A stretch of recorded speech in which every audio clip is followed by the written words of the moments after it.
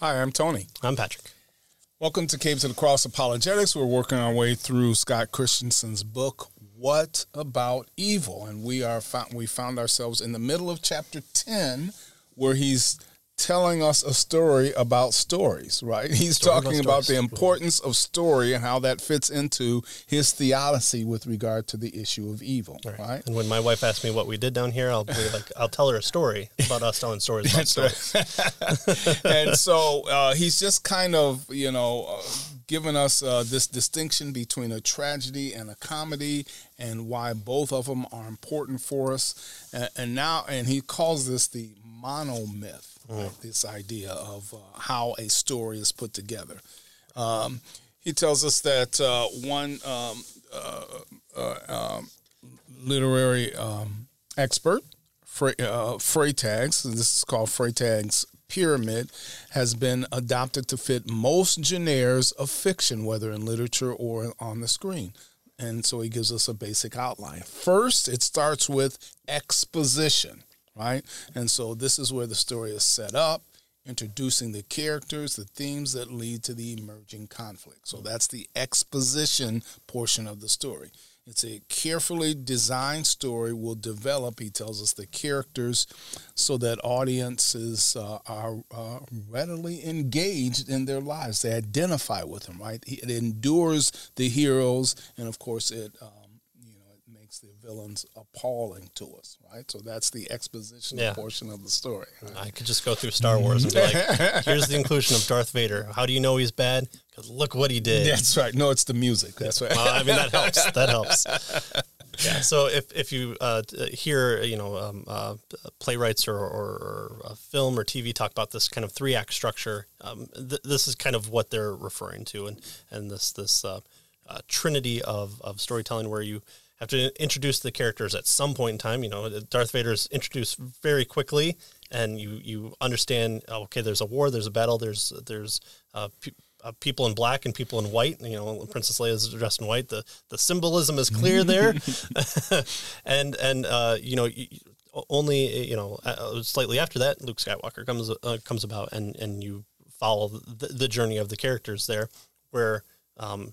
Depending if you want to take the one movie or the 3 movies, you can even get the storytelling within that. And so the pyramid is clear within that story as well. And so that's what we're kind of going to draw from here. So after the exposition, there's the rising action. As the conflict builds, the plot thickens. Aristotle saw this as the entanglement or the tying of the knot.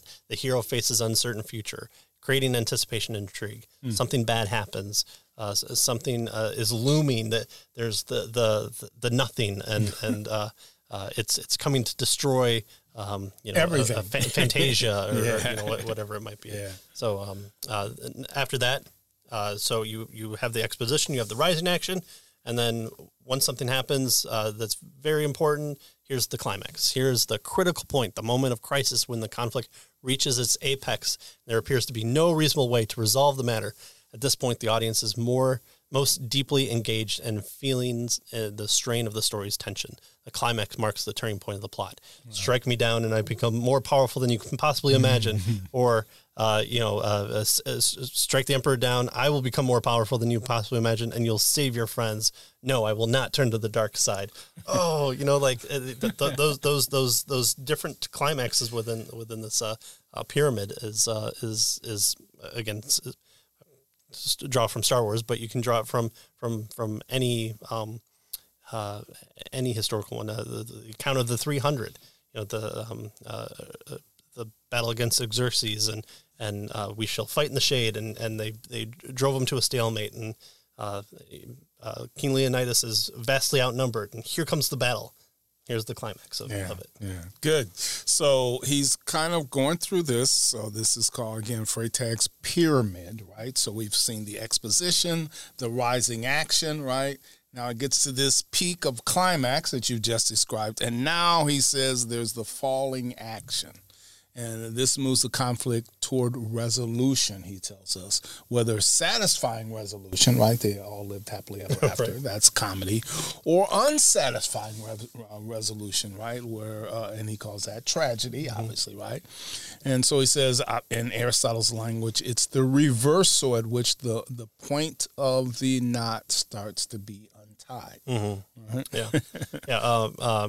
Rocky wins the battle. Rocky loses the fight, but his character is shown in that, and then the sequels bring out his rebuilding and restructure and battling against Mr. T or Ivan Drago or whoever it might be. So. Yeah. So he says, in some cases, an unexpected twist in the plot catches the audience off guard. In some cases, a grand epiphany, lights on the hero or on an important revelation is made, right? Hans is the bad guy in Frozen. Right.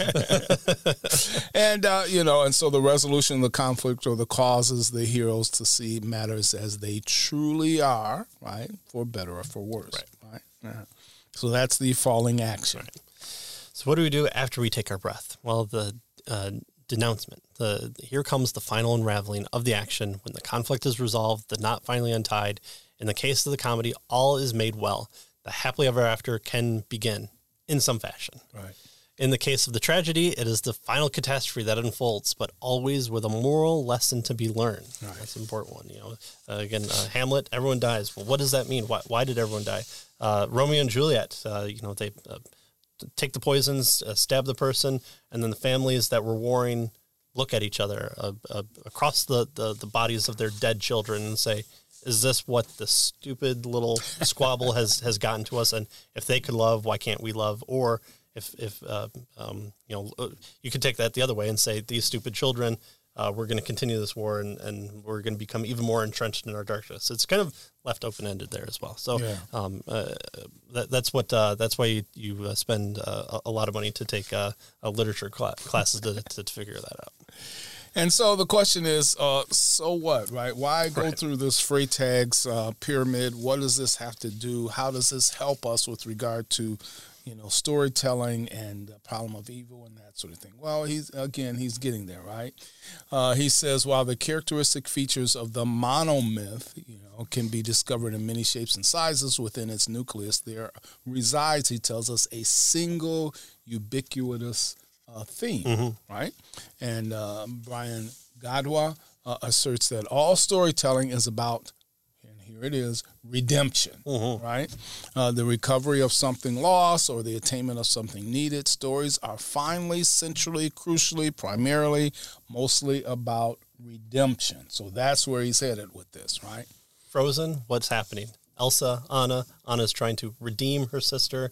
Anna has thrust herself behind the iron curtain of the doors for her entire adult life. Now she must rule, but no, she wants to escape. She has been untrue to herself, so she's trying to redeem herself. And then, of course, the main storyline of bad guys trying to take over kingdom and stuff like that. So, see, I have children. Thus, when it fails to materialize, every good story taps into the audience's natural longing for redemption. Like the structure of the monomyth itself, this nearly universal fixation with redemption is curious and defies explanation as a matter of some strange coincidence. Nor can it be explained by a slow accretion of literary and cultural consensus. Literary and cultural consensus.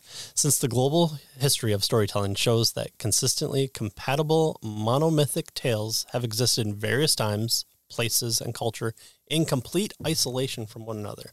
So here's a universe, like 2 + 2 = 4, like the stone is on top of the mountain and it's not on top of the mountain is true. These things are true no matter who you are, in whatever capacity, whatever time, whatever place. And they're found in all cultures, all across the country, all geographic locations. Right. Yeah. Like pyramids. Literary critics have therefore been uniformly puzzled about the origins of the monomyth. So it's found everywhere, and yet there's, even some isolated areas have these types of things that haven't been, affected by other folks. And so how did this happen? Well, it says Christian literary critics have not suffered from this uncertainty about how this happened, right? The idea form of the monomyth is the comedy that reflects a U-shaped plot line, he tells us. Thus, undoubtedly points us to the U-shaped storyline reflected in the grand narrative of Scripture. Right. Creation, fall, redemption, right? We just have a lot big fall in the middle there. So it says that Barr tells us that all great art contains elements of the true story. The story of the good creation, the fallen world, and the longing for redemption. Mm-hmm. Right? That's we even within good art, still life art through the ages, there has been kind of drawing on these divine themes of painting pictures or depicting people in certain reposes that are, you're like, oh, that person's outstretched like Christ, and so here's the person sacrificing themselves for their family or for this art picture that they're self drawing, and Brandon Routh's Superman has those big in your face Messiah myth ideas to draw your mind to this idea of Superman's like Jesus because he's this otherworldly person who's coming to Earth. He's sacrificing himself for humanity that he's a part of but not a part of, and so it's drawing on those very heavily handed. It doesn't have to be that in your face, but it makes for a good example. So yeah. It's good for something. What about the monomyth and a general revelation? How do we make sense that this universal apprehension of monomythic themes? General or natural revelation indicates that God has embedded certain limited truths within creation, within the impulses of his image-bearing creatures. So I think we talked about this with Kostenberger's book, and I think we talked about it here as well, is that we're image-bearing creatures, and part of that is, why should we expect God to be a storyteller? Well, in the same way that we also are storytellers. It hits it home. It develops a tug on your heartstrings, a tug on your mind. It embeds in yourself because you're hearing a story that has kind of universal hook points. Yeah. And so we're storytellers because God's a storyteller. Right. So this image-bearing factor, one of the image-bearing qualities is storytelling. We're image-bearing creatures who seek meaning for their fractured lives. We read, the heavens declare the glory of God, and the sky above proclaims his handiwork. Yeah. So, Psalm 19:1. And so Bavnik, the theologian... Herman Bavnik, the great. He writes, all the elements and forms that are essential to religion, a concept of God, a sense of guilt, a desire for redemption, sacrifice, priesthood, temple, cult, prayer, etc., though corrupted, he tells us, nevertheless do also occur in pagan religion. Yeah. Right? Here and there, even unconscious predictions and striking expectations of a better and pure religion are voiced, he tells us. Hence, Christianity is not only positioned antithetically, right, against paganism, but he says it's also paganism's fulfillment. Romans 1. What happens? They don't devoid themselves of understanding and worship.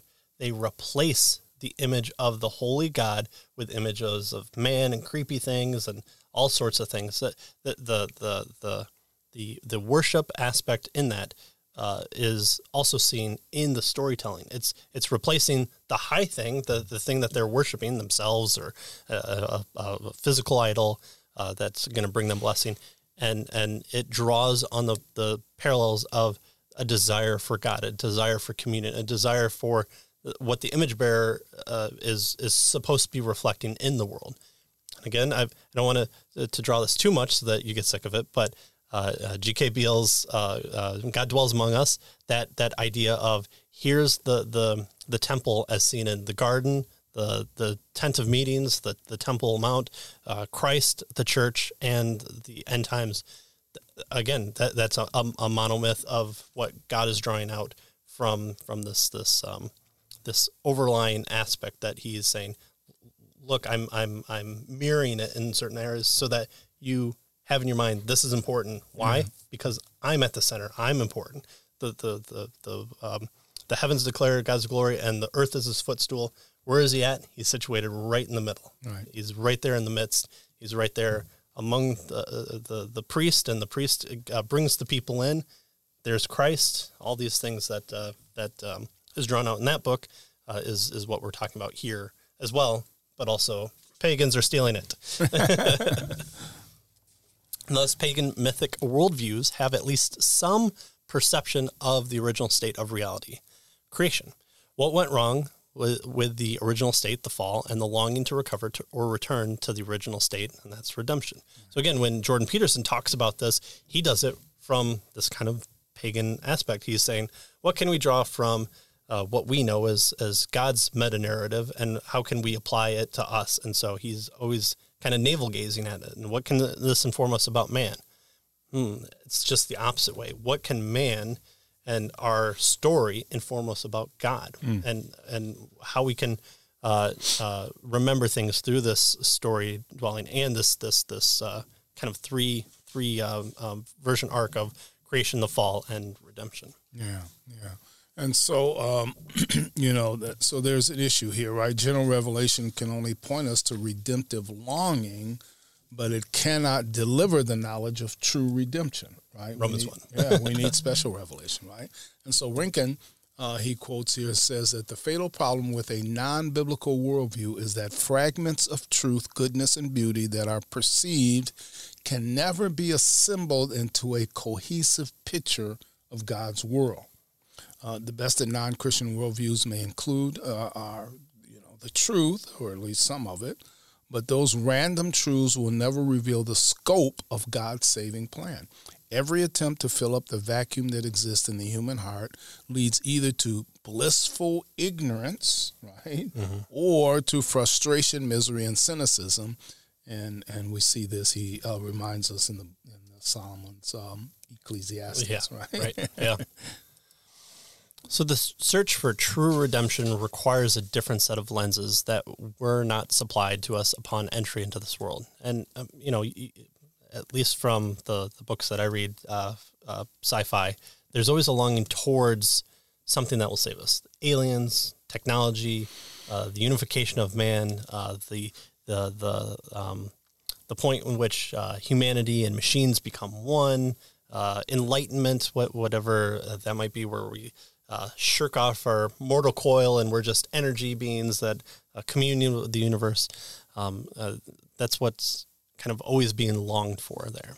The source of universal storyline is fully and accurately disclosed not only in God's specific and special revelation, and we require a new nature to see it. I wonder how that happens. The biblical worldview supplies the world with the source of these monomythic themes, but when the true nature of redemption, that is the one true story that we're going to get into, is brought to the fore of the world's attention, it is rejected in favor of lesser stories and more palpable ideologies. Well, look at Jesus. He's just like Horus or Anubis or, pick your one. Well, okay, let's even grant that that's true. Those stories, where do they all come from, and how do they have that similar nature that we're saying, here's the story of Jesus Christ within in Jerusalem at the time of the cross that people witnessed, that people wrote about, that aren't these true mythic characters. Where do they come from? Now, when you look at those stories and you realize that you have to draw religious words in order to read into the text of those true myths, this person had 12 disciples. Well, no, they had many disciples they talked about there. And so they're brought to the forefront of the world's attention. They're rejected and they're replaced, which again is what Romans 1 is talking about there as well. Exactly.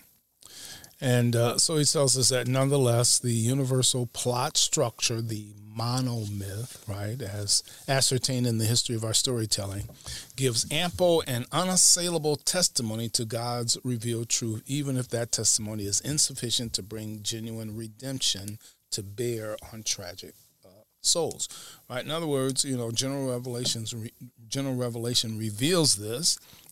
People capture it, but it's not enough to get them to God, right? Obviously, you need the special revelation of the gospel and the scriptures, right? And so he says to adapt to, an Augustinian phrase, our stories will fill our hearts with restlessness until we find our rest in God's story. Mm-hmm. That's what he's getting at. And so it is in that story, God's story, that conflict, crisis, the fall, the broad problem of evil finds its only satisfactorily, resolution for us, right? And so that's the story he says that we need to examine, the one true story, right? Yeah. So what was the point of talking about that? Well, it's to set up the framework of talking about the source of this monomyth, and Christians are obviously going to point to the redemption arc of humanity. So that's what we're going to be covering next time, and for a couple understandings of, I don't quite get what's been talked about in these past couple episodes. A couple movies that I can recommend. One with Jimmy Stewart and John Wayne called "The Man Who Shot Liberty Valance." Talks about this. When myth becomes the story, when myth becomes reality, print the legend.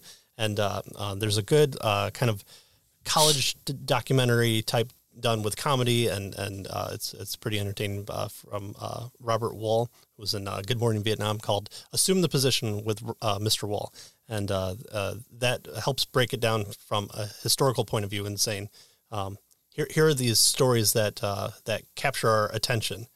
Now, negative things are brought into it, and he brings those out, like the writing of Paul Revere, but then there's this other man called Israel Bithell who did way more than Paul Revere did, but Paul Revere had the story written about him. Why is that the case? So those are the kind of two movies, if you want to check them out, that kind of talk about this a little bit more. But ultimately, we're going to talk about the meta-narrative, and that'll be the Gospel of Redemption in chapter 11 of Scott Christian's book, What About Evil? Hopefully you'll join us next time and continue reading. So thanks for joining us. Yep, we'll see you next time.